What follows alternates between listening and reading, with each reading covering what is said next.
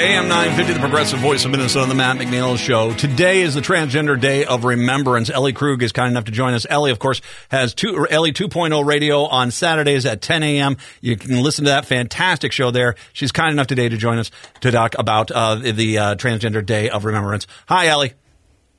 Hey, Matt, how are you? Thanks for having me on. My absolute pleasure. Thank you very much for coming on, because obviously I've been paying attention to the crazy train that is going on in many states and in the Republican Party.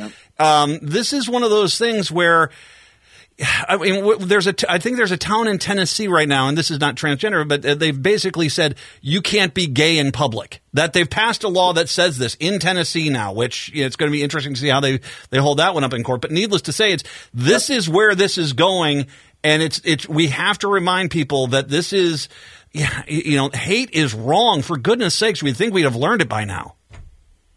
Well, so what today is every year on November 20th, it's commemorated as Transgender Day of Remembrance.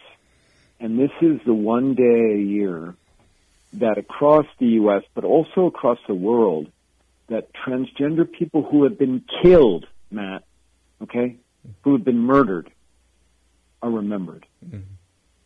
So according to a report that came out by the Human Rights Campaign recently, which is HRC is the largest LGBTQ advocacy organization in the U.S., this year alone, so far, 33 transgender or gender nonconforming people have been murdered in the U.S. The majority of those 33 murders have been people of color, and out of that, the highest percentage of transgender people who are murdered every year are black transgender women. Another noteworthy fact here, Matt, is that 73% of all those deaths involved gun violence.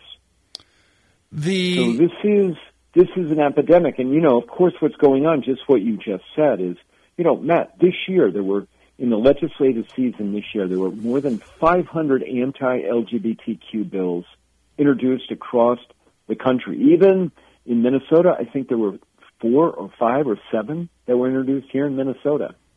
And, and right now, as I speak to you, in 23 states, transgender kids, mainly transgender girls, because of the state laws, can't participate in school sports in public school from kindergarten all the way through public university senior year.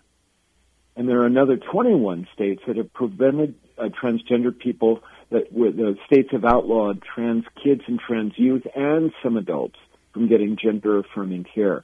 In other words, preventing transgender girls, from being able to deal with the voice that your listeners are hearing right now. Because when a young trans girl gets gender-affirming care, when she gets puberty blockers, she won't grow up with this voice as a woman. So that's how this is so incredibly important. Well, and what these laws do is they make people feel that it's okay that transgender people are less than worthy.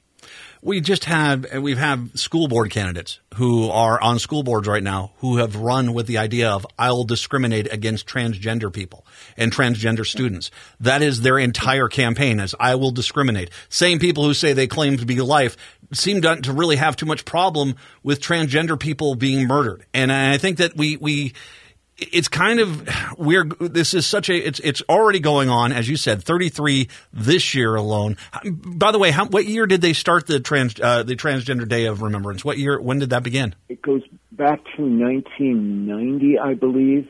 And in the last decade, at least 335. So in the last 10 years, 335 transgender and gender nonconforming people have been killed in the United States. Mm. That's just here in the U.S. Across the world, the number is much higher. Oh, yeah.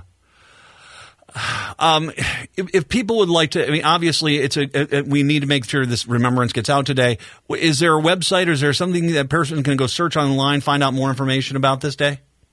All they have to do is Google Transgender Day of Remembrance, and they'll find all kinds of resources. Okay. Transgender Day of Remembrance today, November 20th. In the United States. And once again, this is something that we had 33 people already die this year. there are people that are trying to say that number needs to go up, and we need to fight that every single stinking day, because this hate needs to go away, and this is just hate needs to go away, for goodness sakes. Ellie, I appreciate it. Thank you very much for joining us on today. I really appreciate the information. All my best on Transgender Day of Remembrance as well. Hopefully, I hope there's a day that we can kind of remember just the day, not have to do the annual remembrance. You know what I mean? That's right. Well, thank you, Matt. I really appreciate you having me on, and thanks to our listeners who are just wonderful folks, very, very supportive. Ellie Krug, let's take a break. Come on back, 952-946-6205. Hour 2 up next.